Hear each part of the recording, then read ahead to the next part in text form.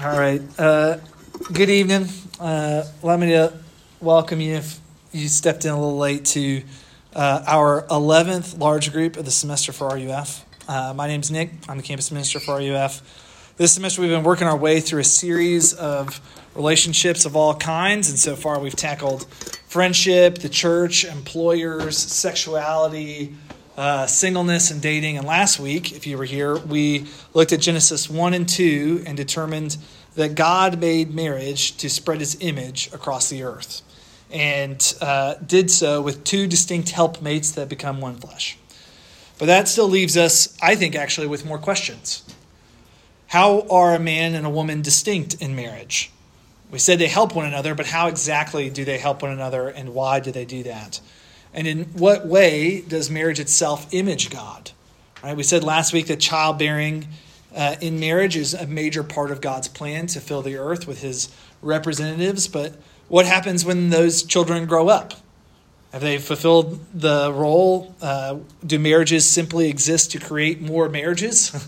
Or is there something intrinsic to marriage itself that is involved in revealing God, in males and females revealing God? And tonight's passage, written by the Apostle Paul to a church in Ephesus, which is a little tiny place in Asia Minor, in modern-day Turkey. It wasn't that tiny at the time. It was actually a big metropolis. Paul writes this letter to this small church there, and as God inspires him to do so, it's going to reveal what not even the author of Genesis could have fully known as God's plan of redemption would unfold in the coming years. We're going to see that even the first marriage between Adam and Eve, before there was ever even sin in the world or a need for a Savior, was ultimately actually pointing to a Savior, pointing to Jesus, that ultimately marriage is about him. And we're going to unpack essentially those two things. We're going to unpack the distinct roles within marriage, but also how those roles depict God and his love to a watching world. If you're, a note taker, I've kind of boiled these down into 2 points. It's the distinctive drama of marriage. We're going to look at that first, the distinctive drama of marriage, and then we're going to look at the deeper destiny of marriage. The distinctive drama of marriage and the deeper destiny of marriage. Let's read our passage, and then we'll look at it and find out. I'm starting in verse 21 because that phrase, while it's ESV translates it as being a part of verse 20. It can actually stand alone. Punctuation isn't the same as in Greek as it is in English. They don't have periods, so you kind of have to guess what sentence certain clauses go into. So it could be read, submitting to one another out of reverence for Christ, comma, wives, submit to your own husbands as to the Lord. For the husband is the head of the wife, even as Christ is the head of the church, his body, and is himself its Savior. Now, as the church submits to Christ, so also wives should submit in everything to their husbands. Husbands, love your wives as Christ loved the church and gave himself up for her, that he might sanctify her, having cleansed her by the washing of water with the word, so he might present the church to himself in splendor, without spot or wrinkle or any such thing, that she might be holy and without blemish. In the same way, husbands should love their wives as their own bodies. He who loves his wife loves himself. For no one ever hated his own flesh, but nourishes and cherishes it, just as Christ does the church, because we are members of his body. Therefore, a man shall leave his father and mother and hold fast to his wife, and the two shall become one flesh.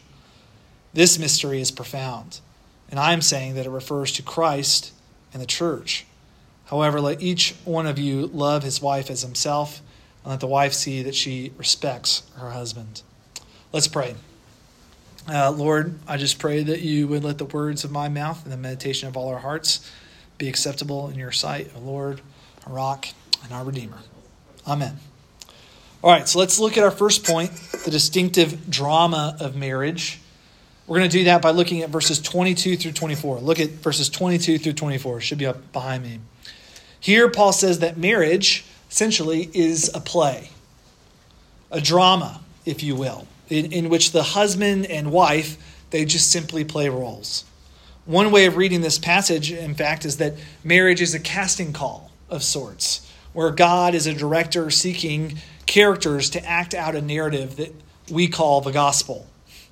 The husband plays the role of Christ, while the wife plays the role of the church. As such, Paul goes on to say the husband is the head of the relationship, and the wife is called to submit to that headship. Now, let me start by acknowledging an elephant in the room to all of you. I am a dude who's teaching this passage. I don't really know what it's like to read a passage like this as a woman, but I can imagine it probably feels a little offensive being told to submit in everything to a husband that's the head of the operation. What's more, there's plenty of history of bad faith readings of this text, usually a contingent of men who love to use this passage to demean women as a whole and to order them around, that they have the final call. They're the heads, right? I mean, I've heard, honestly, with my own ears, men explain this passage to essentially mean that if there's ever a tie in anything you want to do as a married couple, the man gets to decide, right? The woman has to do whatever the man wants because he is the head of the relationship. I got to say, it's not a good look, right? If misogyny is what this passage permits or at worst maybe even endorses, I don't blame the large number of people who question the Bible's veracity or its authority, right? So here's the thing. It's a good thing that that's not what this passage is saying, right? That it neither permits nor endorses misogyny. And there are really three factors that typically cause us to stumble over what this passage looks like as it's played out. And it's this.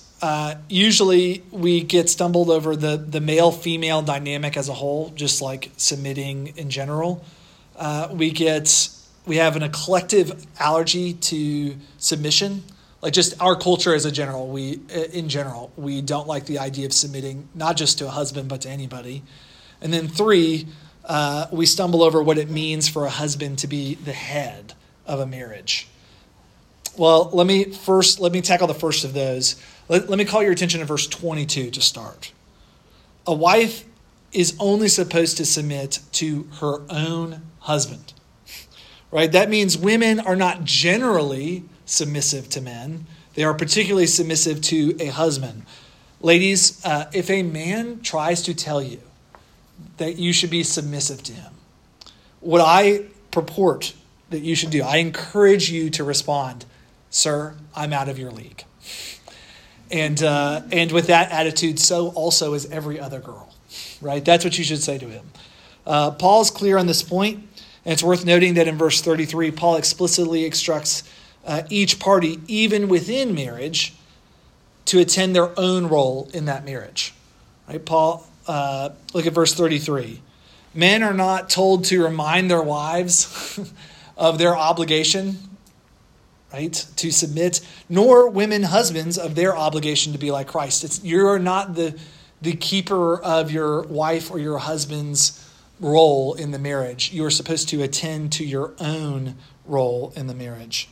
So, especially particularly dudes in the room, right? Even if you get married, this passage is not licensed to remind your wife that she's supposed to submit to you. We're going to get to what that means in a moment, but I just want to say, probably not a good idea. Maddie, how would you take it if I said, remember, you're supposed to submit to me? Probably not well, right? And you'd be right to do so. Paul does not tell us that we should be, the policemen of one another. Each one of you, Paul says, should attend to his own duty. Second, right, the second thing, our allergy to submitting, right? Even when it comes to husbands particularly, we need to be careful not to read like our 21st century American doubts and values into Paul's first century letter. Right? We live 400 years downstream of a nation, or 250 years if you go 1776 route, right? Of a nation founded upon the idea that no one gets to tell you what to do. Nobody gets to tell you what to do. Freedom is the most unassailable of American values. And submission, then, would be the greatest affront to all our sensibilities. But here's what I'll ask. Should it be? Right? Are you just standing downstream of a culture of 400 years, 250 years? Or are you able to think through what submission really means? Here's what I'd submit to you from the Bible. The word submit, hupotasso in Greek, it's used here, and it's used 39 other times in the New Testament, and it's viewed positively in every single instance that is used. Right? The word submit, it's used in 1 Peter 5, saying that it's good to submit to the elders of a local church. Luke 2, good that Jesus submits to his parents as a young boy. Romans 13 and Titus 3, good to submit to governing authorities. Titus 2 and Ephesians 6, good to submit to our employers. Hebrews 2, good that the creation submits to our care. And the other 30 or so references speak to the goodness of our submitting to God, obeying his laws. Right? Here's what I would say, that the Bible at the very least, God at the very least, believes submission to be a hallmark of the Christian life. Not just to a husband, but to many different people.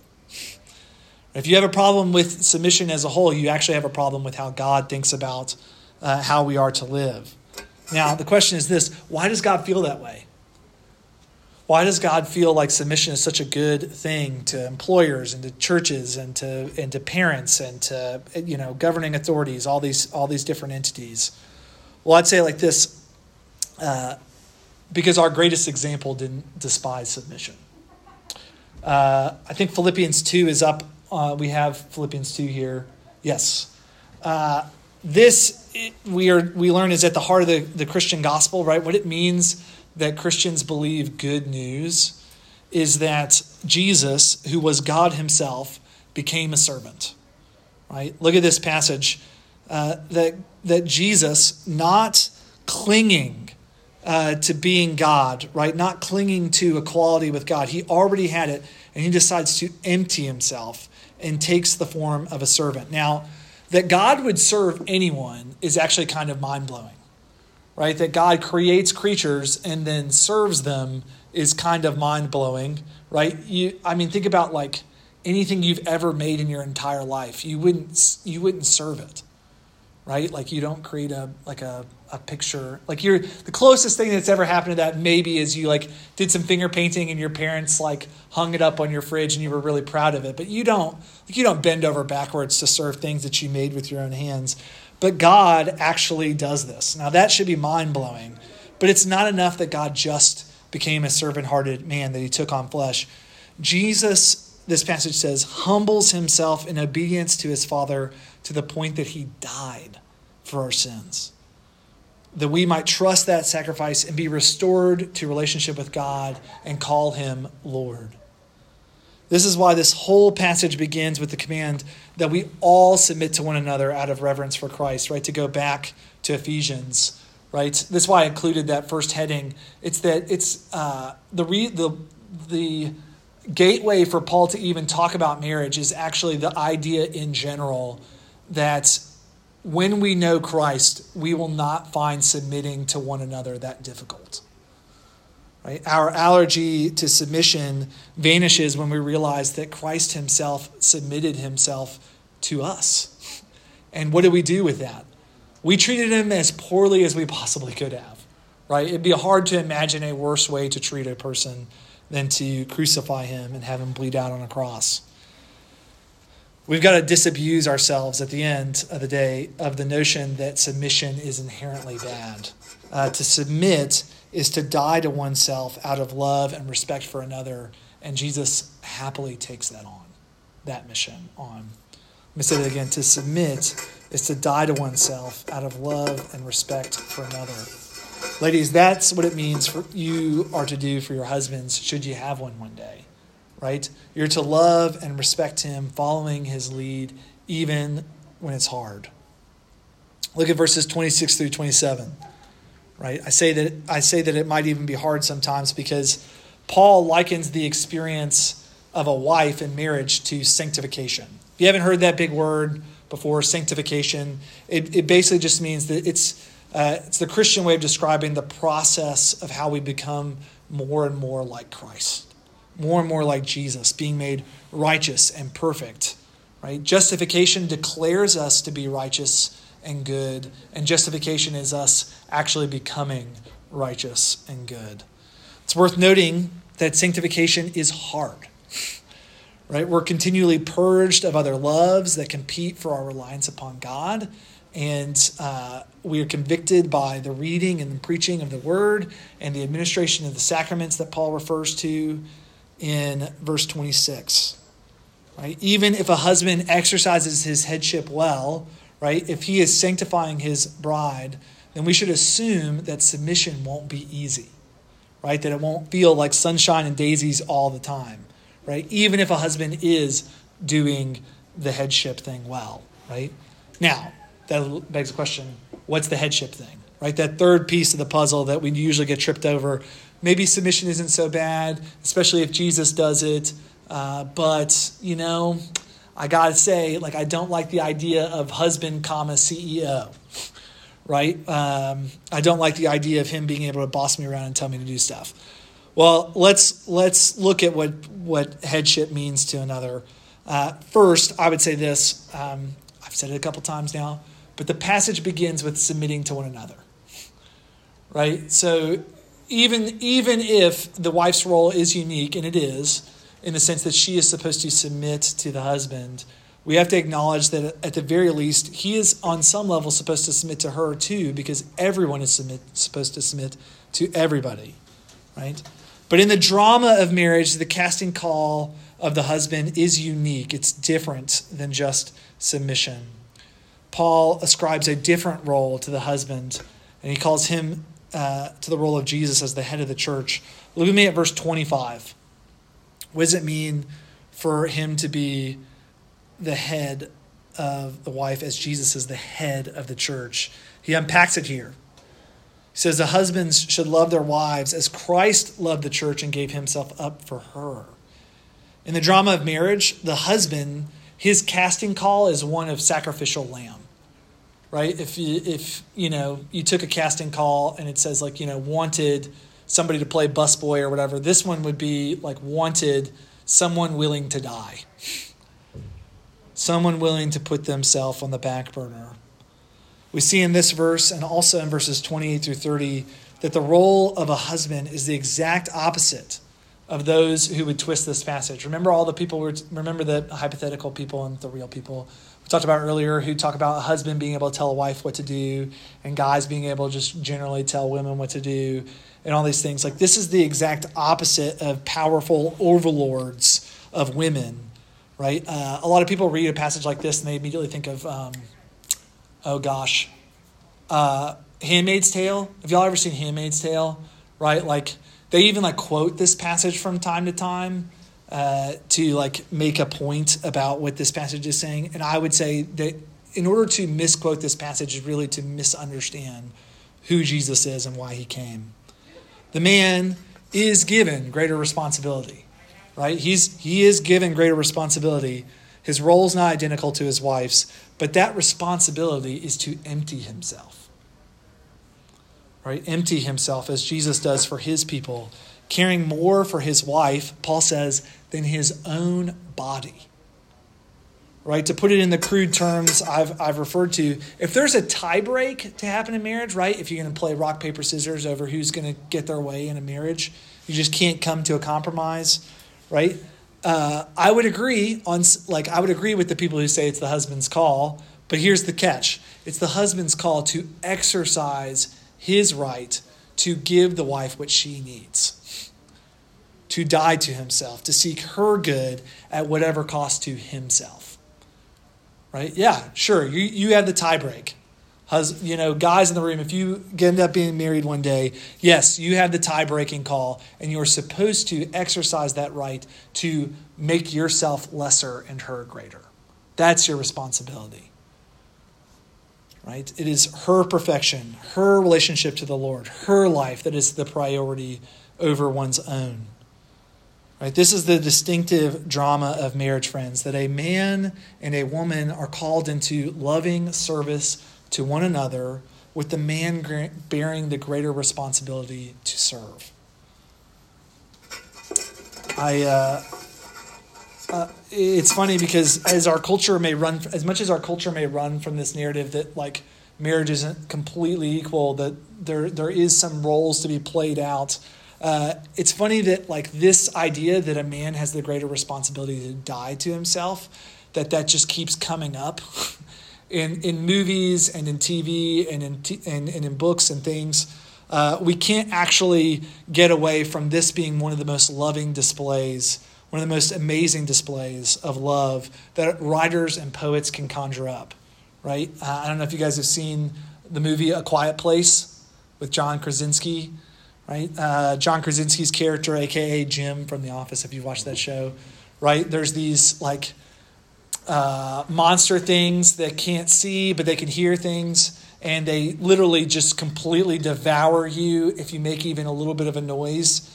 And when his two kids are in danger, when his wife and his family are in danger, in order to protect them, he gives out this like blood-curdling scream to make sure that the beast comes and kills him instead of his family. Sorry, spoiler. Also, if you haven't seen Endgame, pops up there too, right?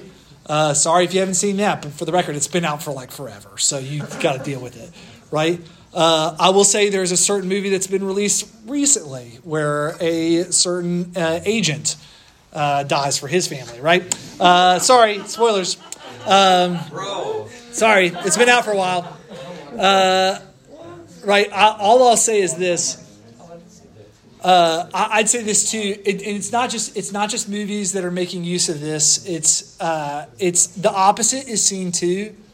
Right now, I've made mention already in this, in our series, that dating is not the same thing as marriage. I'll own that, and I mean that. But if you don't make that distinction, right, this is why Olivia Rodrigo is so upset with what's his name, Joshua Bassett. Like, this is why she's so upset with him, right? Listen to this. This is her words about Joshua Bassett. You betrayed me, and I know that you'll never feel sorry for the way I hurt. Yeah. You talked to her when we were together. Loved you at your worst. I loved you at your worst. But that didn't matter. It took you 2 weeks to go off and date her. Guess you didn't cheat, but you're still a traitor, right? I would say, for the record, he didn't cheat. He's not a traitor because that doesn't count. But if you think of marriage and dating as the same thing, right? If you think of it as being the same thing, that you really are committed, right? This song plays on the idea that for her to respect and serve Joshua at his worst, and for him to leave her, it's the height of treachery, right? It draws her ire, and us as an audience, that's why everyone sings it in their car. They're like, yeah, that guy, he left her, how dare he, right? When we see the opposite of this happening, we love to see it happening in movies and TV shows where a man assumes this role. And when it doesn't happen, I would say, we are more than willing to lash out at him, right? Just because he, left or took someone's red scarf or whatever, right? That's a Taylor Swift reference for people who aren't paying attention, right? Like, whatever it is, we say, like, it feels so wrong. It feels so wrong for a man not to, like, assume this kind of role. And here's what I'll say too. Even as I talk about how wrong it feels, I know that some of you guys have experienced a lot worse than Jake Gyllenhaal, scorning you, or Joshua Bassett, some dumb teenage romance, right? Some of you have felt the pains of this not coming to fruition in divorces and in dads who didn't show up, and in infidelity. Deadbeat dads, too absent to care. Maybe they neglected your mom, or they neglected you or your siblings. Maybe they even abused you. And some of you have had, on the other end, you've had demanding mothers, right, who walked all over your father instead of loving, respecting, and serving him, right? Many of us have seen this played out in very, very poor ways. Even as I talk about all these ideals, you think, Nick, I don't know what you're talking about. That's not any marriage I've seen. Some of you have had great parents. I'm thankful for that. But some of you have also seen some really hard things. And I would say I'm really sorry about that. But at the very least, here's the beauty of this passage. It's saying that it shouldn't be that way, right? That gut instinct that you have that something was wrong with your childhood, that your parents didn't love you like they were supposed to, that your mom and dad didn't operate like they were supposed to, that they didn't love each other. Right, what this passage is saying is that, like, I validate you. I see you. God is saying, I see that is not the way that I drew it up. That's not the way I intended your parents to act. This is the casting call, right? This is the script that the Bible gives. And that means that in a greater way than nothing else can, right? It's not just like a happenstance. It's not just random that you had a hard childhood. It's that it's wrong. That's not the way that it should have been, right? Without a God, without this passage, the truth is, like, why are we upset? It's just a completely random set of occurrences. Who knows what love is? Is it just like emotional, synapses in our brain firing that tell us that things should be? What I would say is that, no, it is that it's a spiritual reality that your parents should have played this drama out in front of you. Your father giving of himself, thinking of himself second, always putting your mother ahead of everyone else and anything else. And she likewise should have come behind him, respected him, loved him, served him in that calling. Marriage, is supposed to validate that ache, that longing. But, right, sometimes it doesn't. And I would say this, even the best marriages also really don't completely satisfy that longing for what this passage is talking about, right? As great as all those depictions, as great as all those movies are, and the songs that make us scream and in the car or whatever, I would say this, that marriage is still pointing to something beyond itself. That not even marriage is all, not even the greatest earthly marriage is all it's cracked up to be. If marriage is in fact a playing of roles, then its true purpose lies beyond the marriage itself. Right? What is it pointing to? What are the roles alluding to? What's the real story that it depicts? Well, this brings us to our second point, the deeper destiny of marriage. Second and last point. It's but a dress rehearsal for the real thing. Look at me at verse 31. Look at me at verse 31. Therefore, a man shall leave his father and mother and hold fast to his wife, and the two shall become one flesh.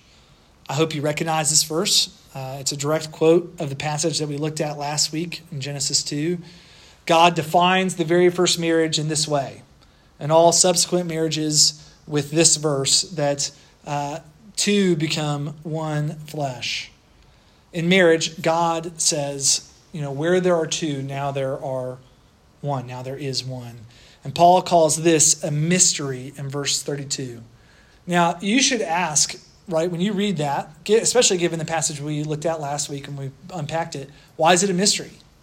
There's not actually much mysterious about it. In fact, it's kind of vulgar and obvious what he means by two becoming one flesh, right? We would even say the things that aren't obvious, emotional and spiritual intimacy, like those things are even included in this. It's not that unclear how a man and a wife become one flesh. But Paul calls it a mystery because, as I said, not even Adam and Eve know what we know now. Sorry, not even Adam and Eve knew what we know now. Look at verse 32 again. This mystery is profound, and I am saying that it refers to Christ and the church. Now we know, says Paul, what that first marriage revealed. Right? Now we know what marriage in general reveals to us, and it's that it is Christ's love for us. That passage, the two become one flesh, is really not just talking about a marriage, but actually pointing to when a church, right, another body, will become one with Christ himself, united as his bride. This is why the Bible consistently pictures the end of our present reality in a fallen world as a wedding feast. When Jesus comes back, he comes back as a groom for his bride. I asked these passages to come up. Look with me at Revelation 19. Revelation 19. Pull that up. Yeah. Revelation 19 says this. John on the island of Patmos has a vision of the end of the world. Not just the end of the world. There's some other things about it. But at the end of the world, he says this. Then I heard what seemed to be the voice of a great multitude. After Satan is thrown down out of heaven, he says this, like a roar of many waters and the sound of mighty peals of thunder crying out, Hallelujah! For the Lord our God, the Almighty reigns. Let us rejoice and exult and give him the glory. The marriage of the Lamb has come, and his bride has made herself ready. It was granted her to clothe herself with fine linen, bright and pure. For the fine linen is the righteous deeds of the saints. And the angel said to me, write this, blessed are those who are invited to the marriage supper of the Lamb. And he said to me, these are the true words of God. Later in Revelation 21, 1 through 2, we get another picture of a renewed earth as the consummation of the marriage that is talking about. He says this, then I saw a new heaven and a new earth. For the first heaven and the first earth had passed away, and the sea was no more. And I saw the holy city, the new Jerusalem, coming down out of heaven from God, prepared as a bride adorned for her husband. That marriage points beyond itself, right, is the overarching message of Scripture, that Christ's commitment to his church is actually the ultimate point, and that even Jesus says there will not be giving away of marriage in heaven. Because, right, we will be married to Christ, that at the end of all things, that's what we're hurling for. And I'd say, what that means is at least two things. And by way of application to you guys about what it means for Christ to have a commitment to the church, and that to be the center of marriage. Something assumed about marriage, right, then, is that it's not a contract but a covenant. What do I mean by that? Right? What do I mean by marriage not being a contract but a covenant? A contract works like this. If you do your part, right, you have two parties, and you say this, if you do your part, I will do my part. Right? If you give me X amount of money, then I do X amount of work, or you're going to do X amount of work on this project, and I will do X amount of work on this project, and we will be mutually beneficial, right? And if you fail to meet said terms of a contract, then the contract is null and void, right? You can back out of said contract, right? A covenant, the way that the Bible talks about a covenant is that it's a promise. Right? Wedding vows are promises, not about what the other person's going to do, but about what you promise to do. Right? This is why, old vows, not new ones, not ones that people write themselves that all suck. Sorry. But they do kind of suck. Just kidding. If your parents did their own vows, great for them. Or somebody who did their own vows, great for them. But here's what I'll say is even new vows are going to play on this and are going to get this right. It's going to say this, something to the effect of like in sickness and in health. Like I take you no matter what happens to you.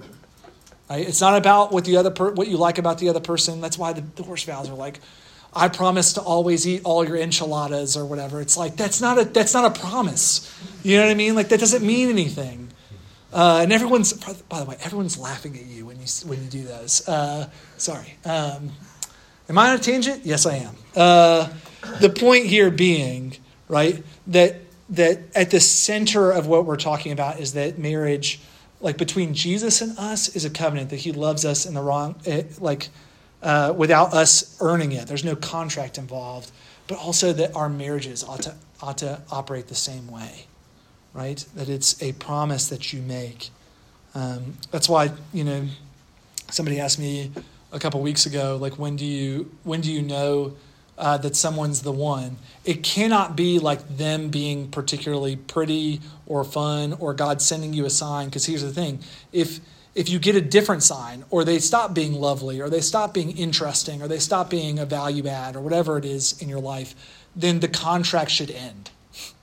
Right? But if you've entered into a promise where it's not about them and it's about you, then the truth is they're the one when you say, I do.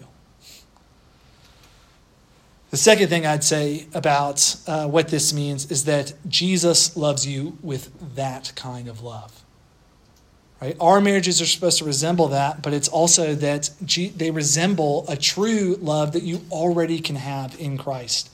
He isn't holding out for some better version of you. Right? He isn't looking for some better option out there. Right? He isn't interested in the good people. He wants you. He's committed to you. Right? Whether you've believed in him for a long time or this is your first night ever thinking about maybe loving Jesus, the truth is that Jesus, a long time before you ever were worthy of it, and for the record, you never will be, that he commits himself to you. Romans 5 says like this, that while we were still sinners, Christ died for the ungodly. You can't earn your love from Jesus because he doesn't have a contract with you. He has a covenant. He loves you while you're still unworthy. He makes a promise with his own blood. Like, that is what you were created for, right? Marriage can't ultimately give you that, right? A spouse can't be there forever, can't love you in all the ways like that, but Jesus can, all the way down. Implicit in this passage, right, is that if you try to make marriage more than what it is, right, more than a play that points to the real thing, you'll crush your spouse. Right? You'll demand that they always affirm you, that they always meet you, that they always do everything for you, that they never criticize you, or they never back down. There's never any problems with them, and your spouse can never live up to that. The perfect spouse that you're looking for is Jesus. Jesus is the real thing. Let's pray.